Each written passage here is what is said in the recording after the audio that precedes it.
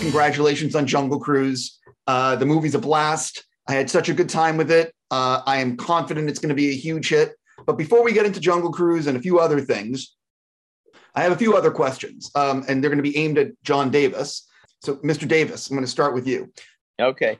You have produced so many movies in your career, but I am curious, what is the white whale that you've never been able to get to the starting line? That's a good question. Movie that I've been working on. So there are some movies that took me 27 or 28 years to make, but I made The Man from U.N.C.L.E., for instance, right? There's a movie I've been working on that I love for 30 years, and we keep getting close. I've never gotten over the top. It's called Tricksters in the Madhouse, and it's about the Harlem Globetrotters.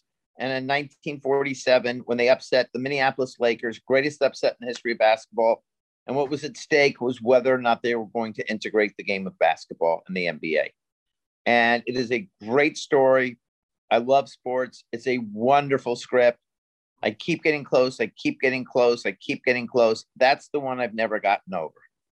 Even nowadays with streaming and all the different people looking for content, do you feel like now it's even closer because of all these people looking?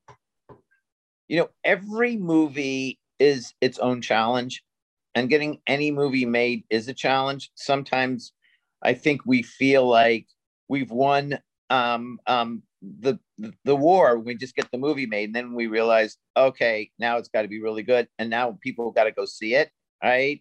But even just crossing that finish line is so complicated and so difficult. Do you hold your actors in? Did you get an actor big enough the studio's going to finance it? Did your director leave? Is he taking another movie? How do you get everything lined up? It's just, look, I can't believe we've done it 112 times, because it's almost a miracle when something comes together. Yeah, I think a lot of people, I've had this conversation with other producers, and people that don't really understand how the movie business works would be dumbfounded at how scheduling can throw off an entire movie. One extra week of filming and everything is screwed. Yeah, exactly. That's a sad reality. Yeah, it's very true. So you mentioned Man from U.N.C.L.E., which is a movie I love. Obviously, right now, a sequel is not being made, but I am curious, if you go back a few years, did it ever come up that you guys were serious about doing a sequel, or was it not financially viable to actually move forward on another? That's one of those movies where literally we had 5 different directors before it finally happened. And every time it would come together, it would come together with a big star and a big director, and then fall apart. And then it would come back together with a different star and a different director. And I think that the cast that we had on our movie would probably make it really hard. Back when it first came out, did you guys talk about making a sequel at all? Because I love that film, and I was just curious if it ever got like. No, we never did get around to the sequelizing of that. Jumping into, I'm fascinated by the editing room, because ultimately that's where it all comes together. So you've made, as you said, over 100 projects. Which film of all of your films went through the biggest changes in the editing room, from like what you thought you were going to deliver to what actually got released? Great question, because you pivot in every single movie in the editing room. You shoot a movie and then you remake it in the editing room. You know, people always say a movie's never as good as the dailies or as bad as the first cut. You're actually making a movie 3 times. You're scripting it, you're shooting it, you're cutting it, right? Each time you're making a different version of the movie. It's always the case. John and I made a movie with David O. Russell, and that movie got invented in the editing room 7 different times, because that's his process. It's every single movie in the editing room goes through its own process, because then you test the movie with audiences, and then you find out that something didn't make sense to them, or you test it with an audience and you can feel them in the room, and you realize the third act's going to have to go in a different way, or you realize the end of the movie doesn't work. So it's a hard question to answer, because literally every movie I've gone through that process. Pivot. Sometimes we reshoot. You'd be surprised how different a movie is from the first cut you have until the last cut. But then you get the rare example, like a movie we did called Game Night, that the first cut of the movie is 98% of what the finished cut of the movie was. First cut was fantastic. We tested it. Audiences loved it. It tested, I think it was in the high 90s and mid to high 90s in the first test. And the studio went, great. I think we swapped out a couple of jokes, in edit room. And then that was it. We locked picture. A bunch of the Eddie Murphy movies that we made, I think we've made 5 of them, because they're comedies. There was a lot of, when we tested with audiences and listened to where they laughed and whatever, there was a lot of, kind of re-editing, some reshooting. They eventually all ended up at the point where they really, really worked. They all, were very big successes. Dolomite, funny enough, pretty much the first cut was the movie. We tightened it a bunch. No reshooting, kind of no rethinking the script. So the first Doolittle, we did a reshoot, and we did a lot of rethinking and a lot of reorganizing. I will say that for people that are watching this interview who have not seen Dolomite, the movie's phenomenal, and also Game Night. I mean, there's a reason these movies were worked on the first cut, because they're both fantastic films. Thank you. It's very sweet. Thank you. And we did a movie with Will Smith called I, Robot, and there was a lot of rethinking the third act of that, right? And what ultimately came to be made so much more sense, storyline, visually, everything, than the first cut. So as someone who loves Hollywood and Hollywood history, I am curious though, if you ever save like an alt cut of some of these movies in like a vault in your office, so you have like the 7 different versions of the David O. Russell movie somewhere in a box, or is it sort of like they just don't exist anymore? We have the scripts. We definitely have the scripts. Yeah, we have the scripts. Every single script of every movie we've done, we have multiple drafts of, and we keep those, and we keep them in some of them in leather-bound encasements, so they're really kind of like can be on the shelf, and it looks great and all of that stuff. Like Jungle Cruise. John and I have seen that movie, I promise you, 25 times, maybe 30. Because you watch it again and again, you test it with audiences, and you watch it, and then you watch it with the Disney execs, and then you watch it, in 7 other situations, and you're in the editing room always watching it with the director. We were in the editing room on that movie a lot with Jama, rewatching the movie, just because there was a lot of film and it's a big movie. At the end of the process, you've seen the movie so many times you don't want to see it again. You've been producing since the 80s, John. I could be wrong. No, that's true. Right. So I am talking about the 1880s, right? Right, exactly. Yeah. He was working with Fritz Lang back in the 20s in Germany. But I am curious, how has the business changed for you since then to the way movies are made now? Is there certain elements that are exactly the same, or has the industry gone through some sort of radical shift in those? I'm not going to use the amount of years, but the amount of time you've been doing this. 4 radical shifts, and yet it's still the same. And when I first started, it was the era of the movie stars, and there were a lot of big movie stars. And I feel like now we're in the age where the star is really the IP. The star is really the concept, and there's fewer really big movie stars, and so that's kind of changed. And I started cutting my teeth working with Arnold Schwarzenegger, and I did movies with Denzel Washington, and we did movies with Eddie Murphy and Sly Stallone. And, in those day and ages, you got a big movie star, you attach them to your script, and you were making your movie. And that just kind of drove it. And a movie star drove the box office. Today, it feels like it's become an IP-driven business. And really, studios really only want either big tentpole, blockbuster, IP-driven movies, or horror movies they can make for a price. It's gotten to be really hard to make comedies, although we're working on some that we love, but really, really, really hard to get comedies made. And then, the other kind of big movement and big change is business became very corporate over the years, as all these companies were merged into larger companies. And so there's a lot less risk taking that people wanted to do. And it became more of, on their part, an algorithmic science. What was going to work? Do you have the elements? How much should the movie cost? And where should it go? In the 80s and the early 90s, a lot of people would make movies they knew wouldn't work at the box office because they were prestigious for the studio. And a lot of good movies got made that way. Every once in a while you find out a movie's a humongous hit that you never thought would work. And you got a lot of experimentation and some really interesting movies that way. So some of that is no longer part of the business, although some of those movies now get made independently. But we all know that the independent movie business has become more difficult too, because a lot of that financing is dried up and a lot of the companies that make those movies have kind of gone out of business. What hasn't changed is a producer who can get the important people on the phone is, that's the guy who's getting movies made. And John and I have been working together for over a decade now, and I'm always astonished at his ability to get literally anybody on the phone. It is his superpower. And a lot of producers pretend like they can get the fancy person on the phone. John gets the fancy person on the phone because he knows them. He went to their kid's bar mitzvah. He's had him over for dinner.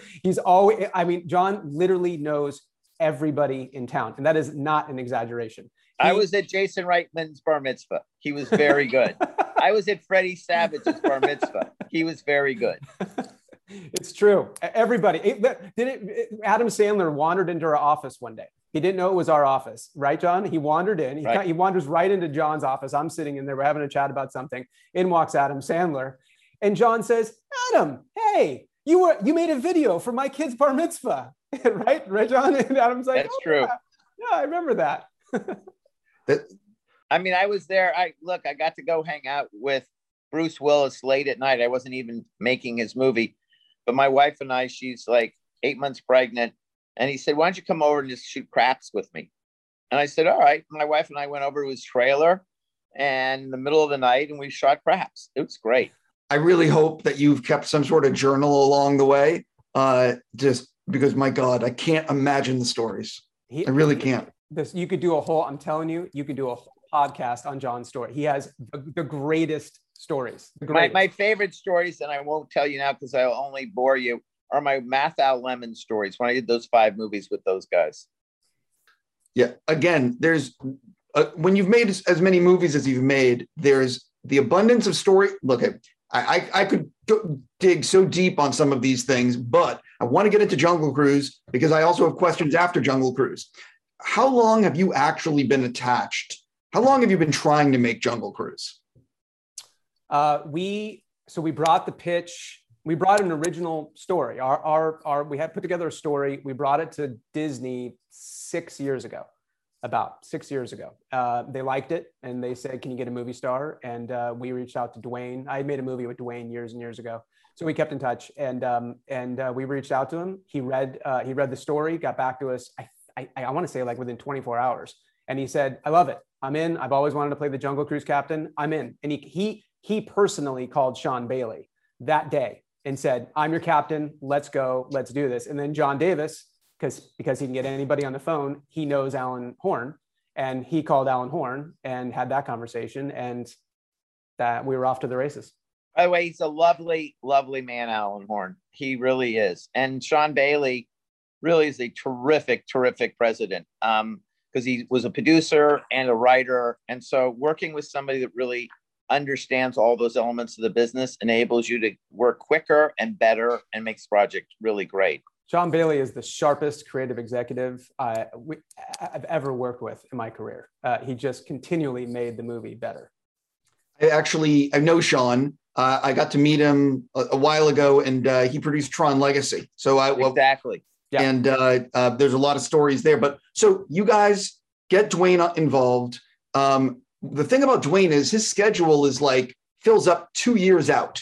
Like his scheduling is very, very hard. So talk a little bit about the challenges of actually shooting this movie with his schedule. Well, it was really easy because I'm going to tell you what happened. So we get him attached and we get a script, and we had a script that everybody loves relatively quickly. Takes us about a year, maybe 14 months, which is really fast, right? And then Sean says, let's all go over to Ballers. He's shooting on Ballers. let's bring him the script and bring him a gift. So we show up, walk onto the set, it's not even our show, with gifts and a script. And we kind of sneak in, everybody's looking at us, what are you doing on our set?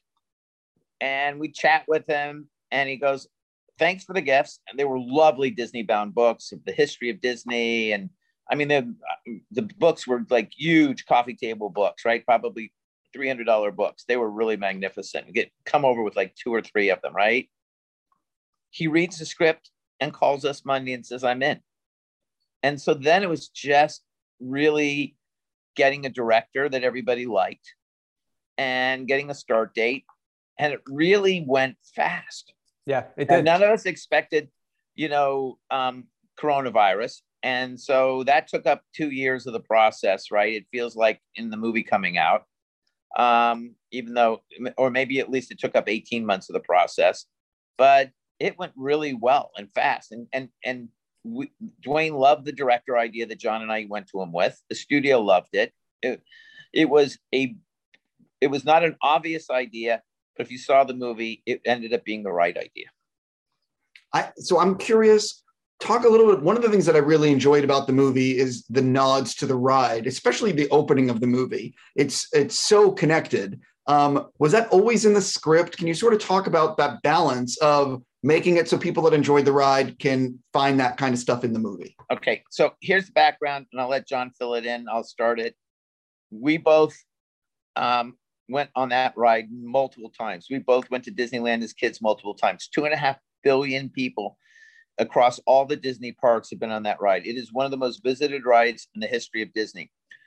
Dwayne, John, and myself, and Sean Bailey, quite a crazy team, went to a secret building in Burbank that houses all of the vaulted ideas, original sketches, ideas, and thoughts of Walt Disney. It is a vault. I mean, it's the archives, and it's it's like the warehouse at the end of Raiders. I mean, it's like you can't, but nobody knows where it is. Nobody can access it, and we were so lucky they brought us there.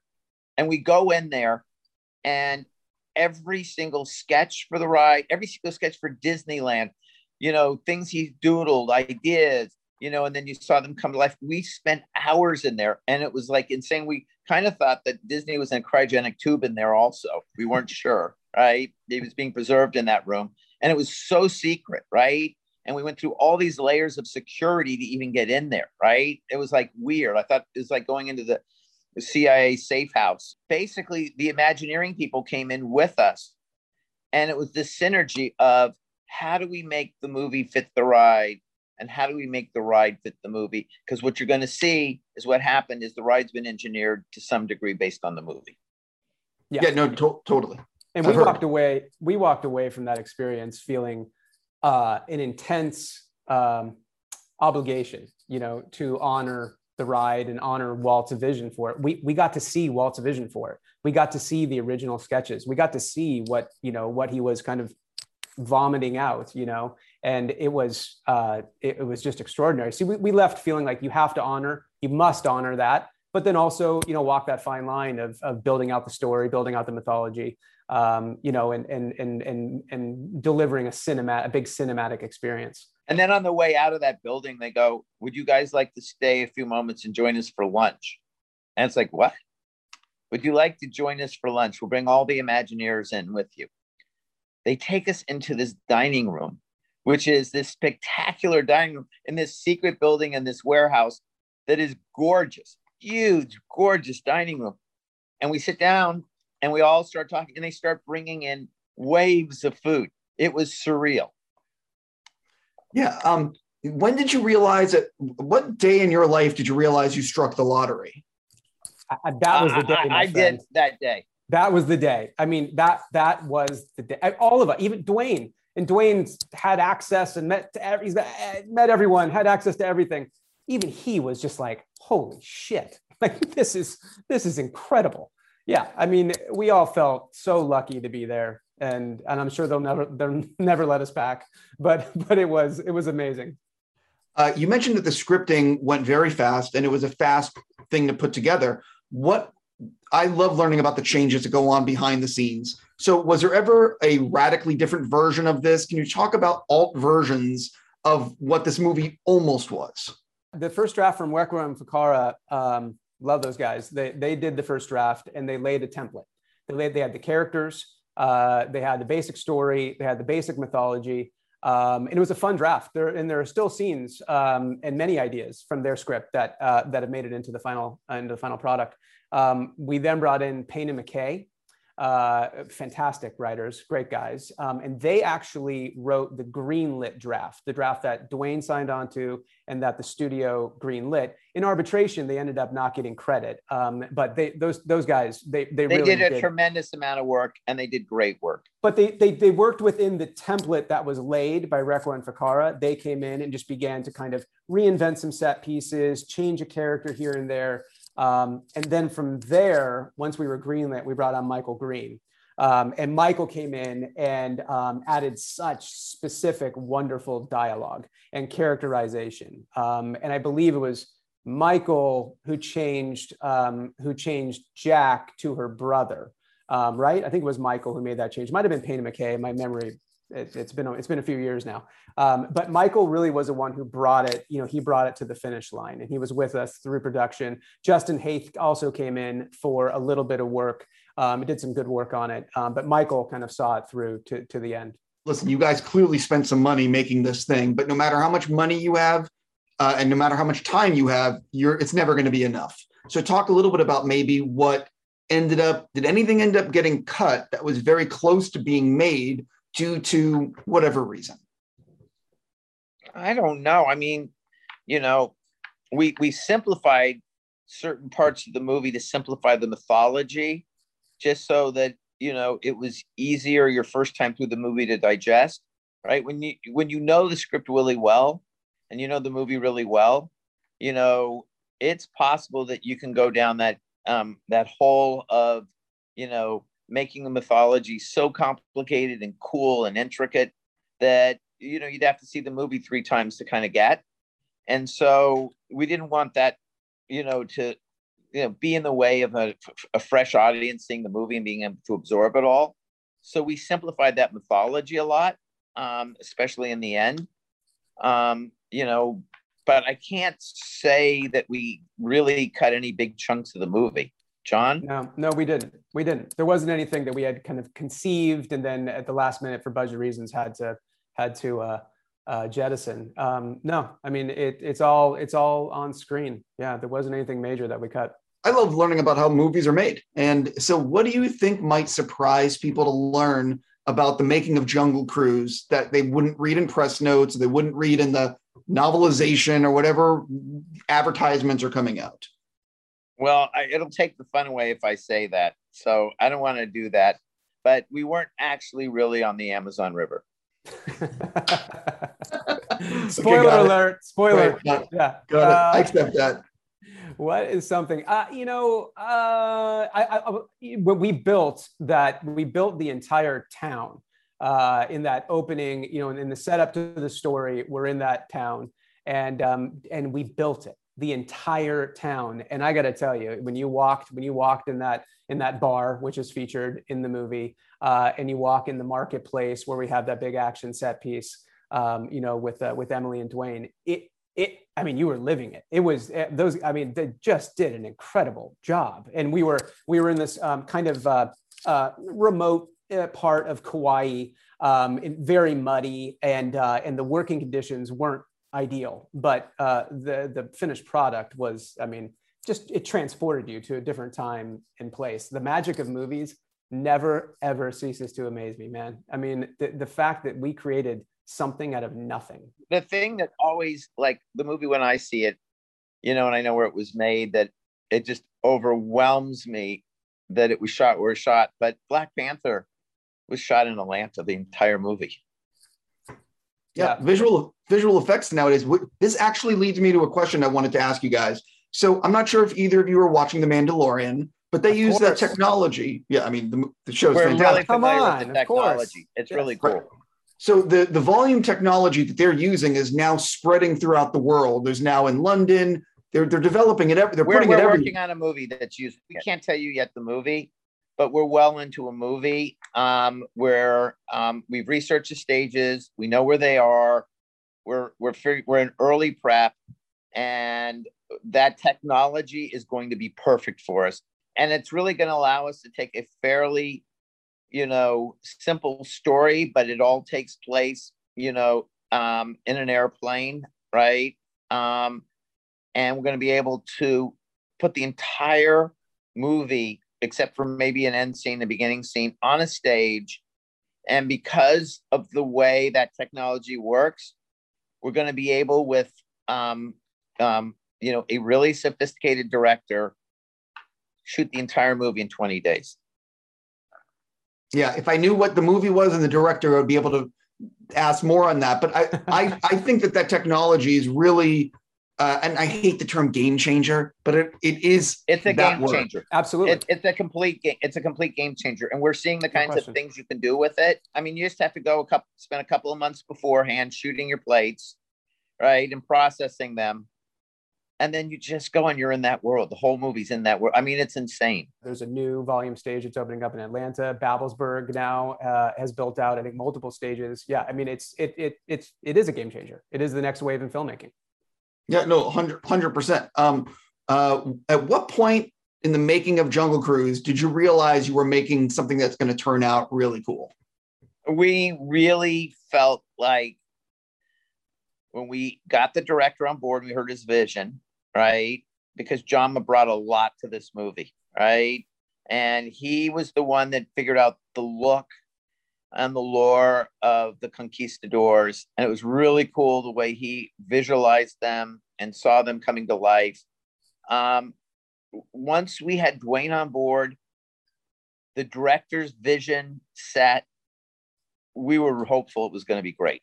Call it self-loathing, but I never think anything I do is cool while making it, because I'm always thinking, oh my God, we've fucked it up. Like we've fucked it up. How can we make it better? I mean, even after the movie's done, it's like you look and you go, it's good, but all you see is like where it could have been a little bit better, And but I guess that's just a curse, It's like when John and I made Dolomite, right? It's like we make the movie, and we see the first cut, and we go like, this is really cool. Did we just make a movie just for ourselves? Right? Yeah. Did we just, spend $45 million just making a movie for ourselves and Eddie that we just is our kind of little project, just ours, right? Is anybody actually going to kind of understand that what we did is kind of funny and cool and interesting? This was a real guy and this is a cool journey.